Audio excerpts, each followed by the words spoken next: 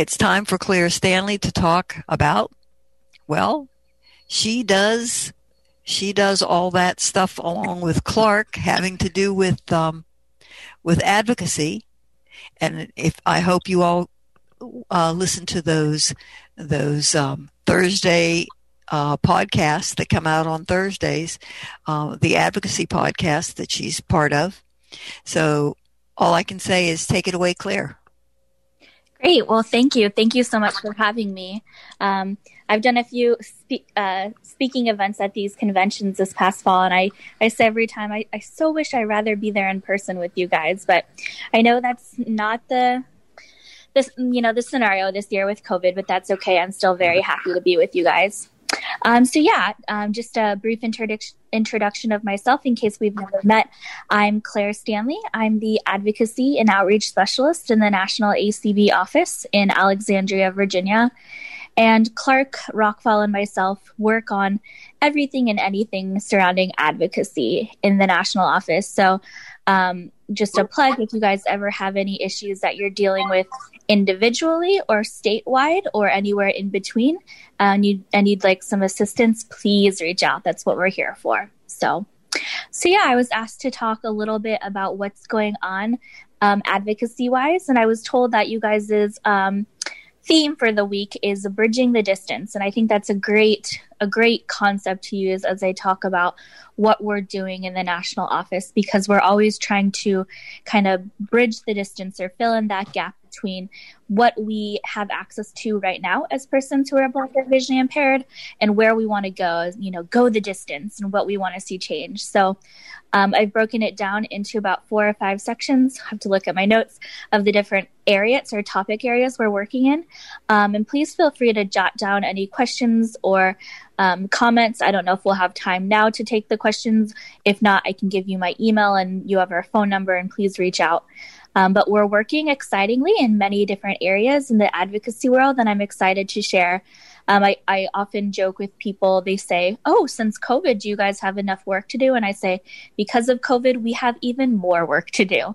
But it's exciting. We don't complain. We're excited. So the first bridging the gap or the distance that I want to talk about is access to education. So education has definitely been impacted by the COVID-19 crisis, and not that it wasn't an issue before.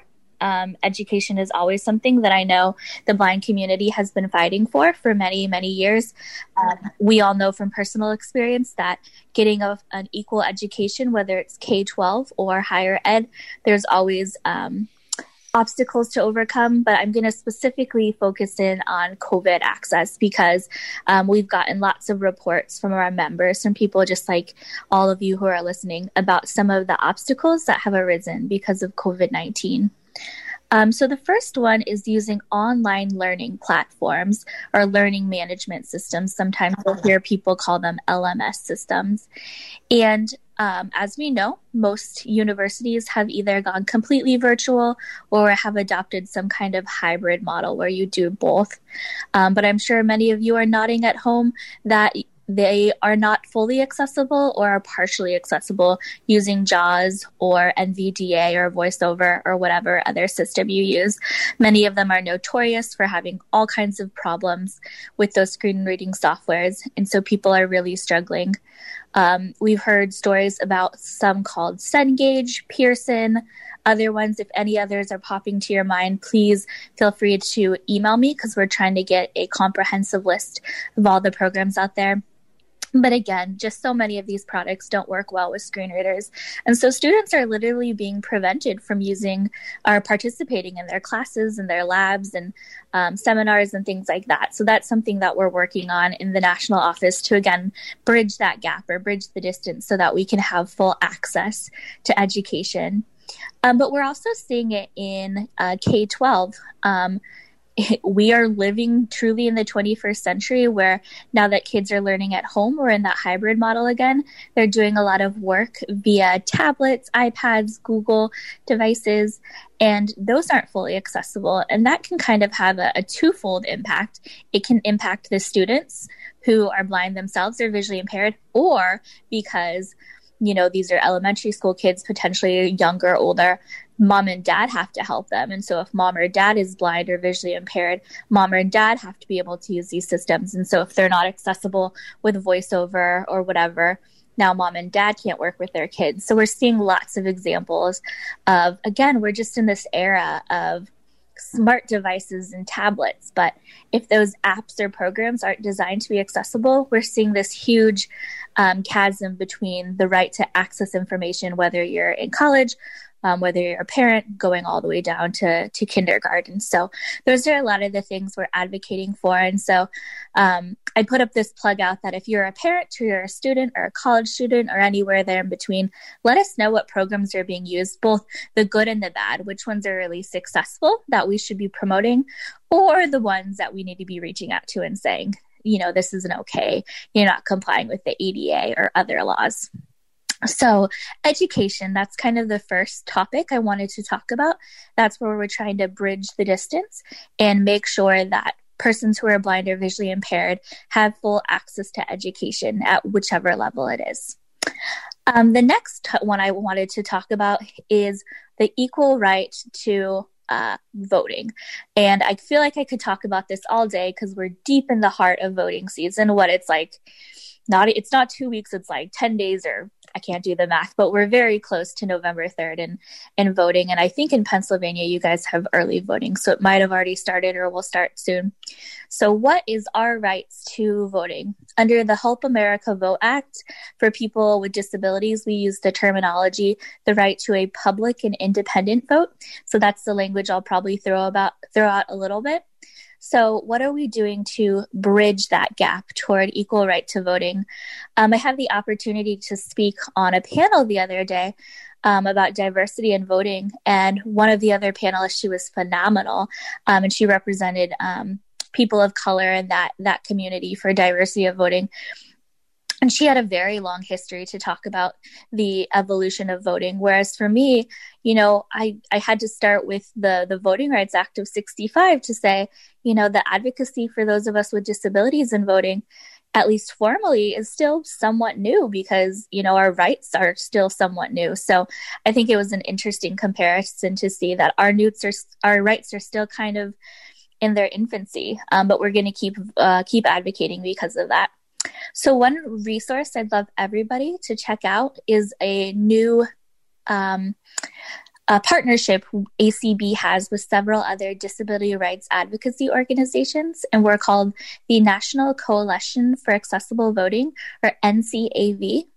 To check out the website, it's literally ncavoting.org, little confusing, ncavoting.org. And we have that on our voting page at acb.org/voting. And so we've been doing all kinds of advocacy with NCAV to make sure that people have the right to access to resources, to know how to prepare to vote, know what their rights are, understand what it means to have a private and independent vote. So again, we're really trying to bridge that gap so that persons who are blind or visually impaired know what their rights are. We have also been doing, I'm sure you guys have been doing a lot of both litigation and legislation to, again, really bridge that divide, bridge that distance, because as we all know, this year, because of COVID, we have a whole new set of circumstances. Now, even pre-COVID, absentee voting was really something that was new and flashy and on the stage as far as voting. But COVID really accelerated that because I don't know about you, but I don't want to go to the polling place. I want to be able to stay at home and be safe and not expose myself. So absentee voting became especially pertinent. So to accelerate that fight, we had a lot of litigation and or legislation. So let me take a step back and talk about that. So why do we do legislation or litigation? So the first thing we always do, and I believe you guys have done it in your own state of Pennsylvania, is reach out to the Secretary of State's office and say, we have this community of people who are blind or visually impaired, or in a lot of contexts, we'll even branch out to the greater disability community. So it's broader, and say, we need to have accessible absentee voting. Most of the time, almost all the time, they push back. They might nod and say, okay, but a lot of times it's a pretty slow moving process. So in some states, for instance, in West Virginia, once we went back and forth and back and forth and back and forth a couple more times, they finally agreed that they would pass legislation. That was S94, which became law. And they said, okay, you guys can have accessible absentee voting. Now, we kind of shrugged and nodded our heads and said, we don't really think a law was ever necessary.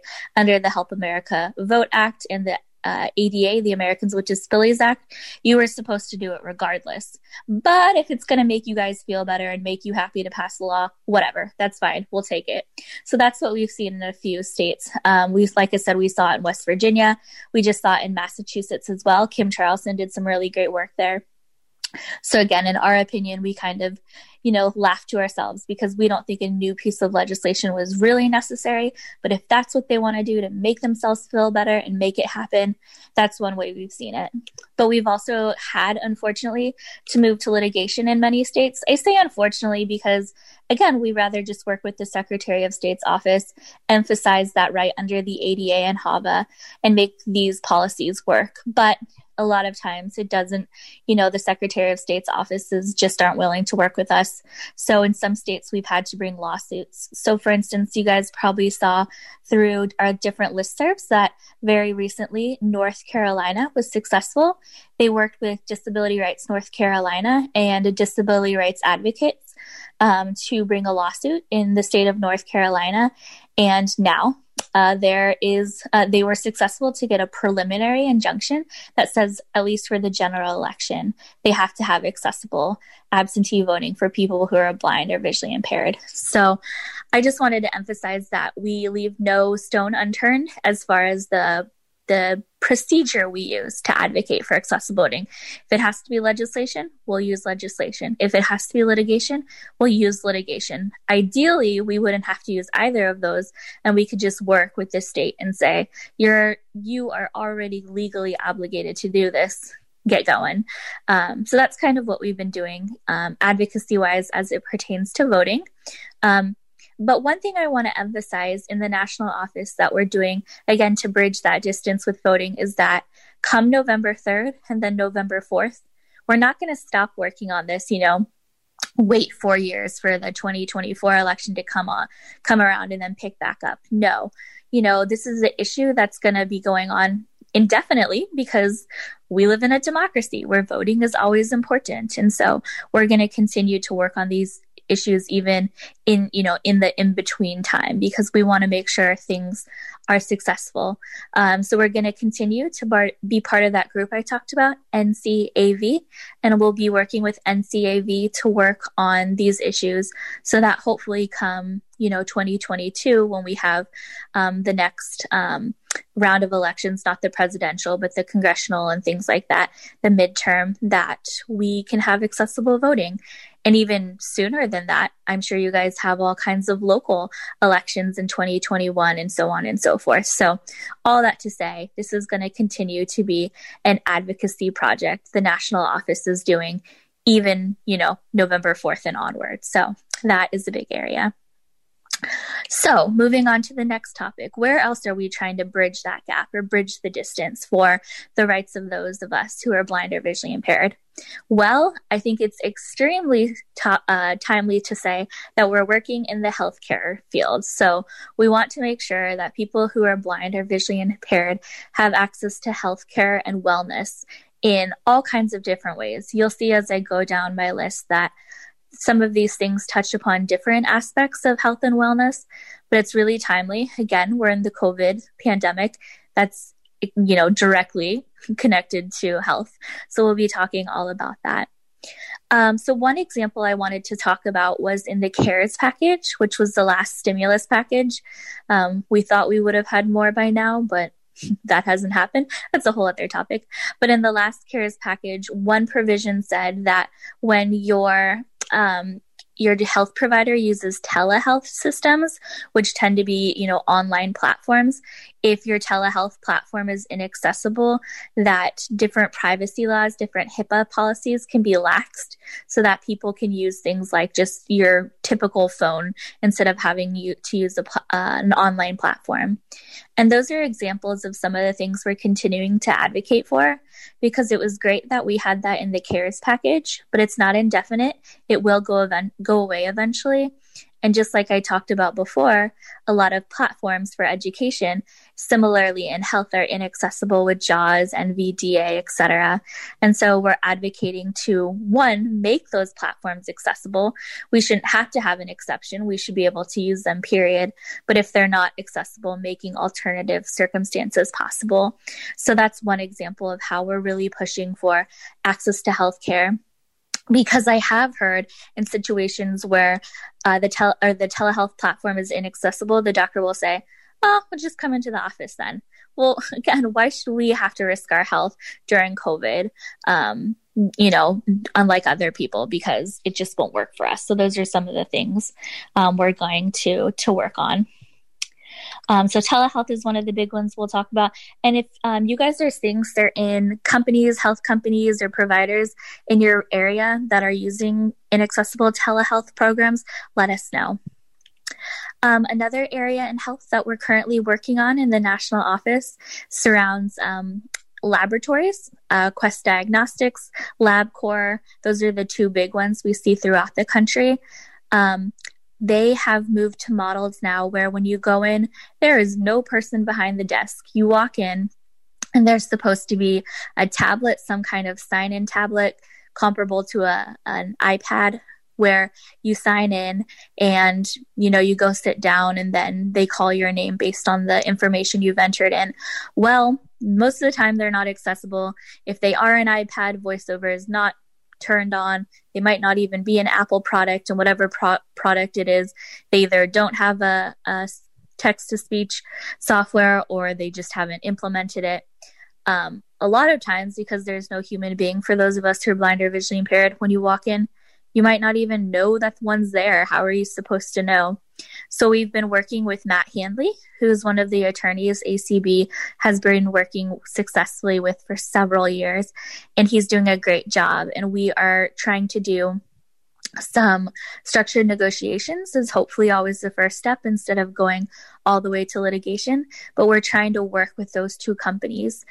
So I've sent stuff out through the listservs, but if you guys have used either of those providers, LabCorp or Quest Diagnostic, and have experienced anything I've talked about, please email me or reach out. We're trying to get testimonials from people who say, I went in, I needed to get my lab work done, and exactly the things I just talked about. I couldn't use the device. I didn't even know where the device was because I'm blind, things like that. So we're trying to work with those things, and hopefully we'll see a positive outcome from the structured negotiations and see what will happen. So that's another example of how we're trying to bridge that gap or the distance and make healthcare more accessible. A perfect example is I was just seeing an advertisement the other day that Quest Diagnostics is going to be a potential server provider for testing for COVID. We want full access to COVID testing. That's huge. So if that's a potential provider, I want to be able to use them. But again, if I go by myself, I can't sign in.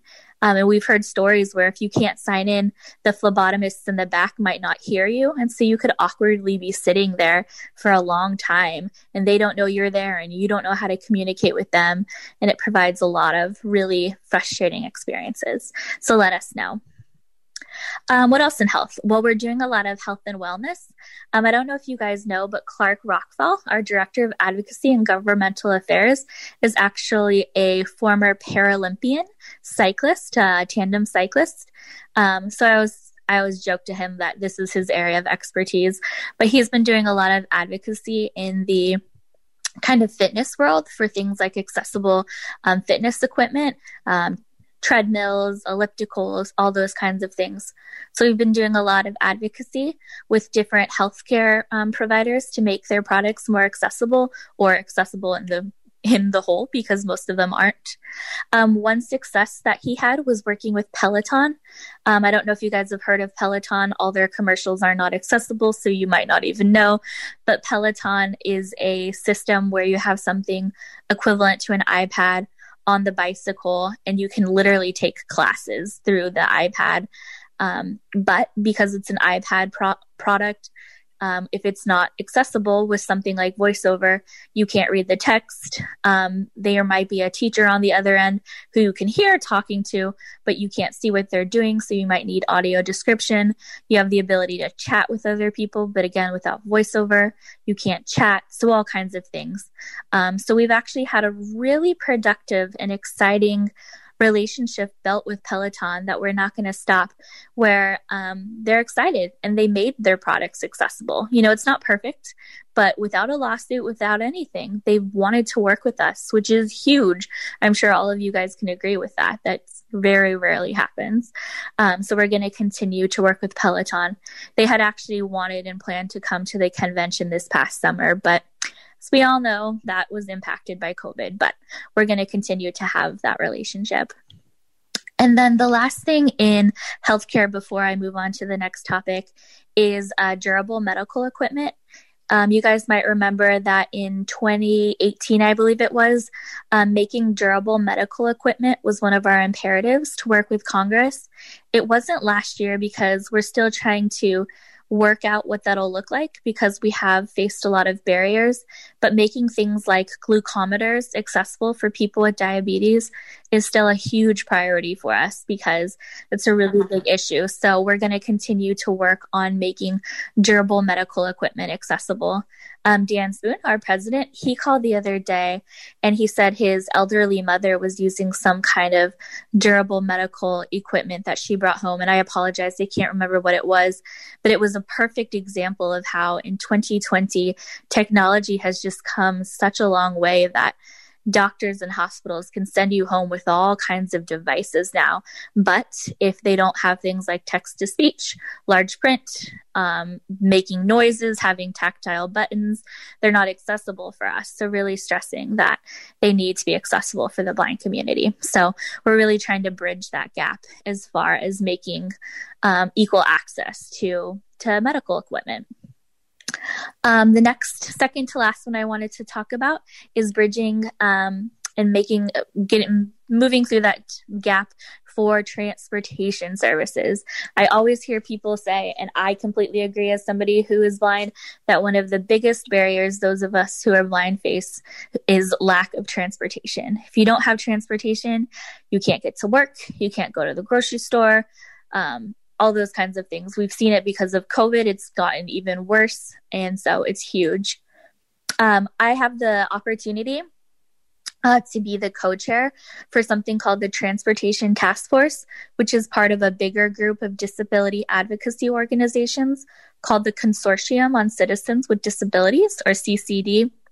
We have a lot of, allies in that group. For instance, AFB, the American Foundation for the Blind, is part of it, things like that. So in that group, we've done things like draft a letter to the National Governors Association to talk about what kind of improvements they need to make post-COVID to really make sure that what we saw happen to transportation because of COVID doesn't continue on. For instance, I know in my area, here in the Washington, D.C. area, transportation's really been cut because of COVID. And we're really scared and nervous that come post-COVID, it won't increase again. And so we reached out to the Governors Association and said, please keep this in mind. We've also worked with transit unions to talk about some of the changes that have been made to transportation because of COVID, but talk about how you can accommodate people who are blind. For instance, in many areas, probably in all over Pennsylvania too, like here in DC, you now have to load through the back door of the bus. Now, technically, you are supposed to be able to load from the front of the bus if you have a disability, but I don't know about you guys. I still haven't seen that carried out successfully here in where I live, just outside of DC. So we've been working with transit unions to talk about these accommodations for people who are blind and how to work with us. So we've been trying to really work with them on that.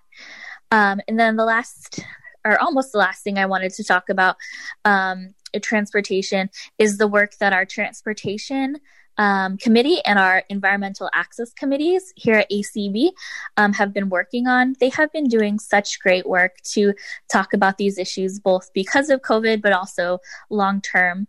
I hope everybody was able to participate in the transportation summit that the two groups put on at the 2019 convention. It was the 2020. I'm getting my dates mixed up. The 2020 convention. They did great work, and Ron Brooks did a great job on really being kind of the mind behind that with many other people. And we were able to get a lot out of that we can move forward with. So that was a great success. And so they actually drafted a report because of the summit. So I'd encourage everybody to check out that. And then the last thing I wanted to talk about transportation, I am almost done talking, I promise, is the Surface Transportation Bill. That was one of our imperatives for this past year for the leadership conference. The Surface Transportation Bill was supposed to be reauthorized on the last day of September. Well, COVID happened and it got a continuing resolution and did not happen. And so Congress said, okay, we're just going to do a continuing resolution and give it one more whole year to go forward. So at first we were bummed, right? We wanted to see that passed, but I put on my optimistic hat and said, okay, well, we have a whole new year to go out and advocate and lobby Congress to say, okay, now these are the things we want to go under the Surface Transportation Bill.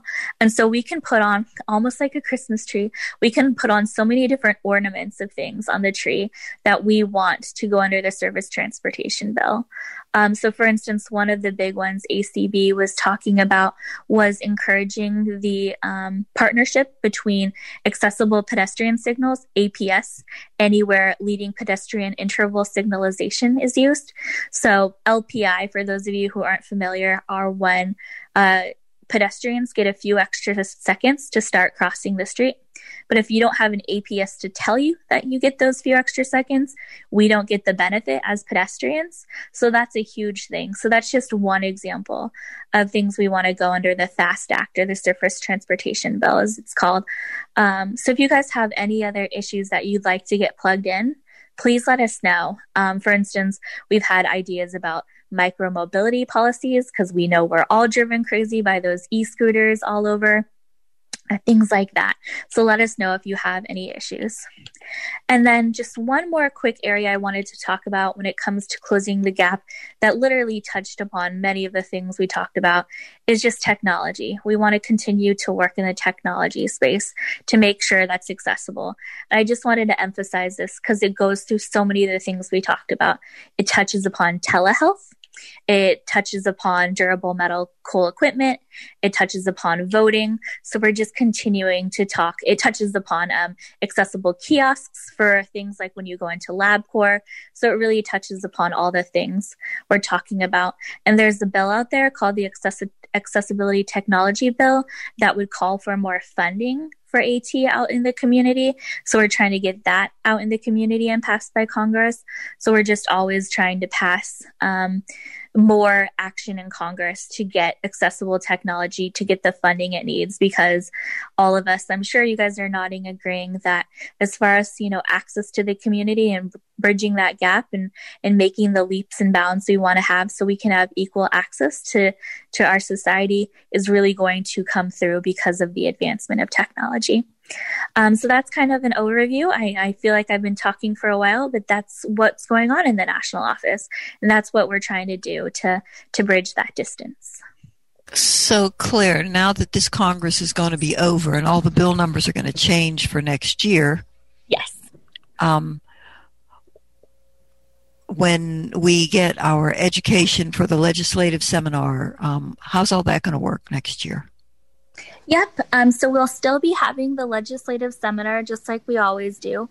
But unfortunately, whatever word we want to use, it will be virtual this year. So you won't be coming to DC, but we'll distribute the information like we always do. We will once again we will write and provide the summaries on the designated imperatives, as we call them, and they'll be on our website and we'll email them out. so you guys can have them. And then we will have the legislative seminar where we'll have actual sessions where we'll talk about them, educate, and you guys can ask questions. So it won't be the same because it won't be in person, but we'll still do what we always do. Phone number ending in 758, please. Hi, it's Barbara Marks. How are you all today? I'd like to, I'm very happy about the television shows that some of them have audio now, but they also seem to be getting less and less talking, the ones that don't have audio, a lot of the shows. Especially my favorite one of mine that has just come back is Undercover Boss. And at the end, they put on the screen how each person is doing now. And I have tried to call the network, to say, hey, blind people or low vision or older people, we can't read about, how these people are doing that you've given them money to, for whatever. But I've gotten nowhere. Do you have any suggestions? Well, first of all, good for you for being your own advocate. That's awesome. So those requirements for audio description fall under the CVAA, the 21st Century Communication and Video Accessibility Act. And it actually just celebrated its 10th anniversary. So hope you guys saw some of the promotions we did. So under the CVAA, they only have to provide, I believe the number is something like 87.5 hours per week. So there's a designated hour amount, which can be really frustrating, right? Because you're like, that's not enough. So, and they have the discretion to choose which shows they audio describe. And it's only certain stations. It's like the top broadcasting stations, and then several that get the highest ratings each year. So that could be what the problem is again, that they get to choose, and then they're complying with their hours, even though, we want more. But all that to say, one thing we've recognized in the national office is that times are a-changing, that issues under the Federal Communications Commission, the FCC, that deals with these are just really changing. Television is changing, more people are using streaming services. Just in 10 years, what we thought was important then can look really different. So all that to say, that was a long-winded answer to say that the national office is starting to think that we want to advocate what we might call the CVAA 2.0, because we think that things need to be changed and evolve. So we are starting to think about how we might advocate to change some things to improve the CVAA and adapt and evolve to the changing times. So if you guys have thoughts like that, let us know. Contact us at advocacy@acb.org and let us know your issues, because we are starting to think how the CVAA might need to be buffed up and evolved to accommodate to the changing times. So could this be one of your issues, one of the issues? Yeah, of course we can't say yes or no for sure, but possibly. So email us at advocacy@acb.org. Thank you. Yeah, I was so excited when there was a show that came on, and they have the audio for it. It's terrific, especially when there's an ending to a drama show and you hear no talking. But yes, I completely agree. Yeah, it's so. But anyway, I'm glad for the ones that they have, and I hope they start doing more. Thank you. You're welcome. Claire, this is Doug Hunsinger. I'm wondering if you've done much work with restaurants and places that have the kiosk where you order. Yeah, so kiosks is an issue that's popping up everywhere. Like I had talked about, it's happening in medical facilities. We know it's happening in airports. And so, yes, restaurants is one area that it's popped up in and that we have had some conversations about. It's nothing we're working on significantly right now, but it is something that's been in the conversation space. So I'll take note that it's been something brought up here tonight. If you guys see it at any major chains, let us know. Of course, it matters everywhere, but a lot of times it's the bigger chains that are easier to approach first. So if you guys see major, like, chains of restaurants, let us know. That would be really helpful. Anyone else? Yeah, this is Will. Hey, I think Wawa down here in the South they have a kiosk-driven ordering center for their food. So, in each of their stores. So, I think that might be the wave of the future.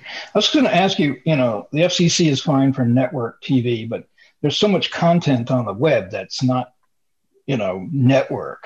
There's bloggers and influencers and people putting stuff on YouTube. Is this just like, rounding up cats to try and get them to have description for this stuff? That was actually one of the examples that I wanted to give when I talked about the CVAA 2.0 is for that very reason, because we know now that people, obviously the major streaming services are the first ones we talk about, Hulu and Netflix, but YouTube is another big one that we talk about. So YouTube, I'm sure you could give a list of, many others. Obviously, when it gets to the nitty gritty of like individual blogs, that's going to be a lot harder to, nail down. But as far as the big ones like YouTube and things, that's actually our main thought process between CVAA 2.0 is that it's 2020, the landscape has really changed, and we need to address those issues. Have you seen any use of AI to develop audio description? I know visual material is really tough for computers, but I was wondering if you're aware of anybody trying to create an algorithm that will, basically look at the stuff and then, generate a description. Not too much. I know that, Seeing AI obviously is doing some of that, but that tends to be more screen, reading the text versus static description. But I know, at least I understood that was one of their intents at one point, was to do at least rudimentary audio description.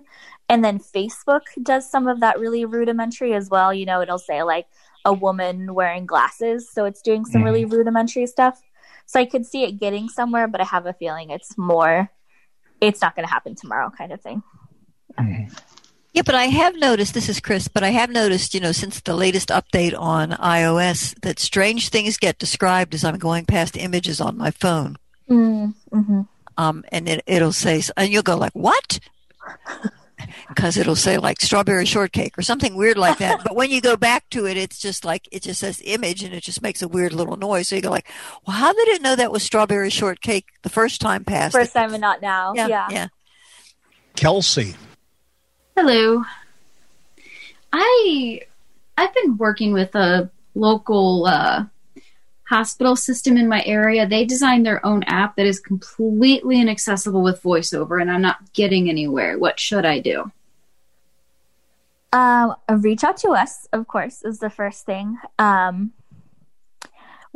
are so tricky because technically they're covered, but they're still a little bit in the gray zone. So definitely reach out to us. I'd love to, one of the attorneys that I had talked about, Matt Hanley, that's kind of become his bread and butter is things like websites and apps. So if you reach out to me and give me a little bit more context, I can run it by him because he's kind of become the expert to tell us, oh, that's, worth the fight or not. But definitely, it sounds like already you've done your due diligence, but it's definitely always something you bring to HR. So it's like the first few steps, it sounds like you've already done. So I've contacted them through their online form and said, hey, your app's not accessible. And they've not given me any kind of response at all. They're just completely ignoring me. I'm so sorry. Have you, given them a link on the WCAG standards just to point them? No, I haven't. Okay. That might be the next step is just, I'm sure you could even send a link to the standards for the worldwide content standard. WCAG is the World why am I getting this right? Web Content Accessibility Guidelines, and the current standards that are considered to be like the rule of thumb is 2.0 AA, so 2 A's, so WCAG 2.0 AA. So you might want to send them a link and just show them that's kind of the current standard. And in the US, we haven't officially adopted WCAG standards as law, but we kind of have by default because many judges in lawsuits are starting to reference to them. So if you contact me, we could even find a few lawsuits that point to it and say, like, look, it's not technically the law by regulations, but judges are starting to really indicate that it is. So there is a little bit of, something to point to show that it's being used. But did you give your email address again in case we missed it? Advocacy@acb.org. Okay, that's what I thought, but yeah. Mm-hmm. My audio cut out, so I wanted to make sure I got it. Yeah. But my comment too is, using a feedback form, it's kind of like, you really need to talk to a person somewhere in a system, because a feedback form, how many zillion of them do they have? And yours isn't going to work to the top until a whole bunch they don't prioritize them in any real way. Phone number 640, please. Hi, Betty Passanati from Philadelphia. And my question was about the legislative seminar. And I'm glad there's going to be a virtual component to it this year, because I went once and the educational aspect is phenomenal. And now I think, and more people might be able to attend it now that it's going to be virtual. It's unfortunate that it is, but in a way it might have be an upside. But my question was, I understand they'll be talking about the legislation and such. Well, is there a way that we'll be able to make virtual appointments or something with our legislators to talk to them, or at least their aides or whatever, the way we can do in person? Not the same way, but I mean, is there going to be some opportunity to interact with our legislators? Yes, we are encouraging all the attendees to do exactly what you guys always do and reach out to your staffers, and all this, well, I shouldn't say all, but most staffers that I've engaged with are all very still willing to do meetings over the phone or via Zoom or whatever platform. So they have adjusted just like the rest of us and just do it virtually. So yes. Okay. Yeah. Okay. Well, that'll be great. We won't have to worry about transportation or hotel. Exactly. Yeah. So hopefully more people will be allowed to be able to participate in it this year. That's our hope. Yeah. That's our hope. Yeah, that's neat. Okay. Thank you. Nice. Thank you very much. Mm-hmm. Anybody on the panelist side? I have a question.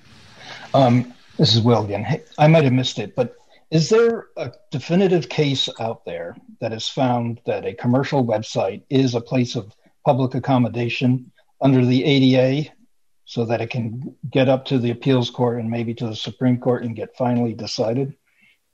Nothing has gone. Well, the closest we've gotten to the Supreme Court is Domino's, but they denied cert, meaning they refused to take it. So by default, they held in place that the Ninth Circuit's ruling it did stand. So in that respect, we have a good ruling in the Ninth Circuit. Right. Which doesn't apply to the other circuits, right? Exactly. So I'm pausing because I feel like on the East Coast, and I can't remember all my circuits, I want to say maybe a case that came out of Massachusetts also had a favorable ruling for us. I can do my research and get back to you. But so we don't have a favorable ruling in all the circuits, but I want to say we have favorable ruling in a couple of the circuits, which makes it really frustrating, right? Because it's kind of a mismatched hodgepodge of some favorable and some not favorable, and then some that have neither favorable or unfavorable. They're just kind of silent on the topic. But as far as like a truly slam dunk, no, we do not have one. So, yeah. And a lot of people with Domino's, actually, a lot of people kind of took a sigh of relief that it didn't go to the Supreme Court, because as much as we would love a favorable ruling, we don't know if that would happen in the Supreme Court. So it's kind of like apprehensively like, do we want it to happen? I don't know. You know, it's like, don't play with fire kind of thing. So is there any thought to have a legislative solution and just amend the ADA to add commercial websites to the designated venues under the public accommodation rubric? Now, do you mean like a totally separate piece of law, or do you mean regulations to the ADA? In both. One, you need to have a law passed, and you have to fill it with regulations. But the law doesn't the law enumerates several locations that are public accommodations, but it doesn't mention commercial websites. Yeah. So the Congress could change the law, right, and just resolve this issue once and for all. That's true. Yeah, I haven't heard much discussion about that. That would be a good community event call to weigh the pros and cons and thoughts of people. I've never heard that conversation taken all the way. Now, I do know that Department of Justice has on more than one time explicitly said that websites are covered. They just haven't promulgated regulations. So based on what happens in 10 days or whatever, and depending on the administration, maybe new regulations could be promulgated, but we don't know. But yeah, as far as an amendment to the law or a totally new piece of legislation, I don't know. That's a food for thought kind of question. So. But sadly, this has been percolating for about 12 years now. So through Republican and Democratic administrations. Yes, the Obama administration also failed. That's a great point. Yeah. Right. So. Just like the quiet car and the accessible money is still languished in administrative hell. 18 years later. Yep. Yeah. Well, I think I might have come to the end of my time. I'm happy to answer more questions, but I don't want to take extra time. But so you tell me, Christine, what you want me to do. But I do want to emphasize again, you can always contact us at advocacy@acb.org, or of course, contact the phone number on the ACB website. You can always ask for Claire or Clark, or even just explain your issue and you'll be passed on to us. But again, advocacy@acb.org, and we're happy to answer any questions that have arisen. Well, since we don't have questions popping up, I think we can spring you from this from the stocks and pillory of the PCB. Well, thank you again. I really enjoyed being part of this. And again, I hope next time I can actually go to Pennsylvania in person. So thank you so much. We'd love to have you. Thanks. Have a good one. You too.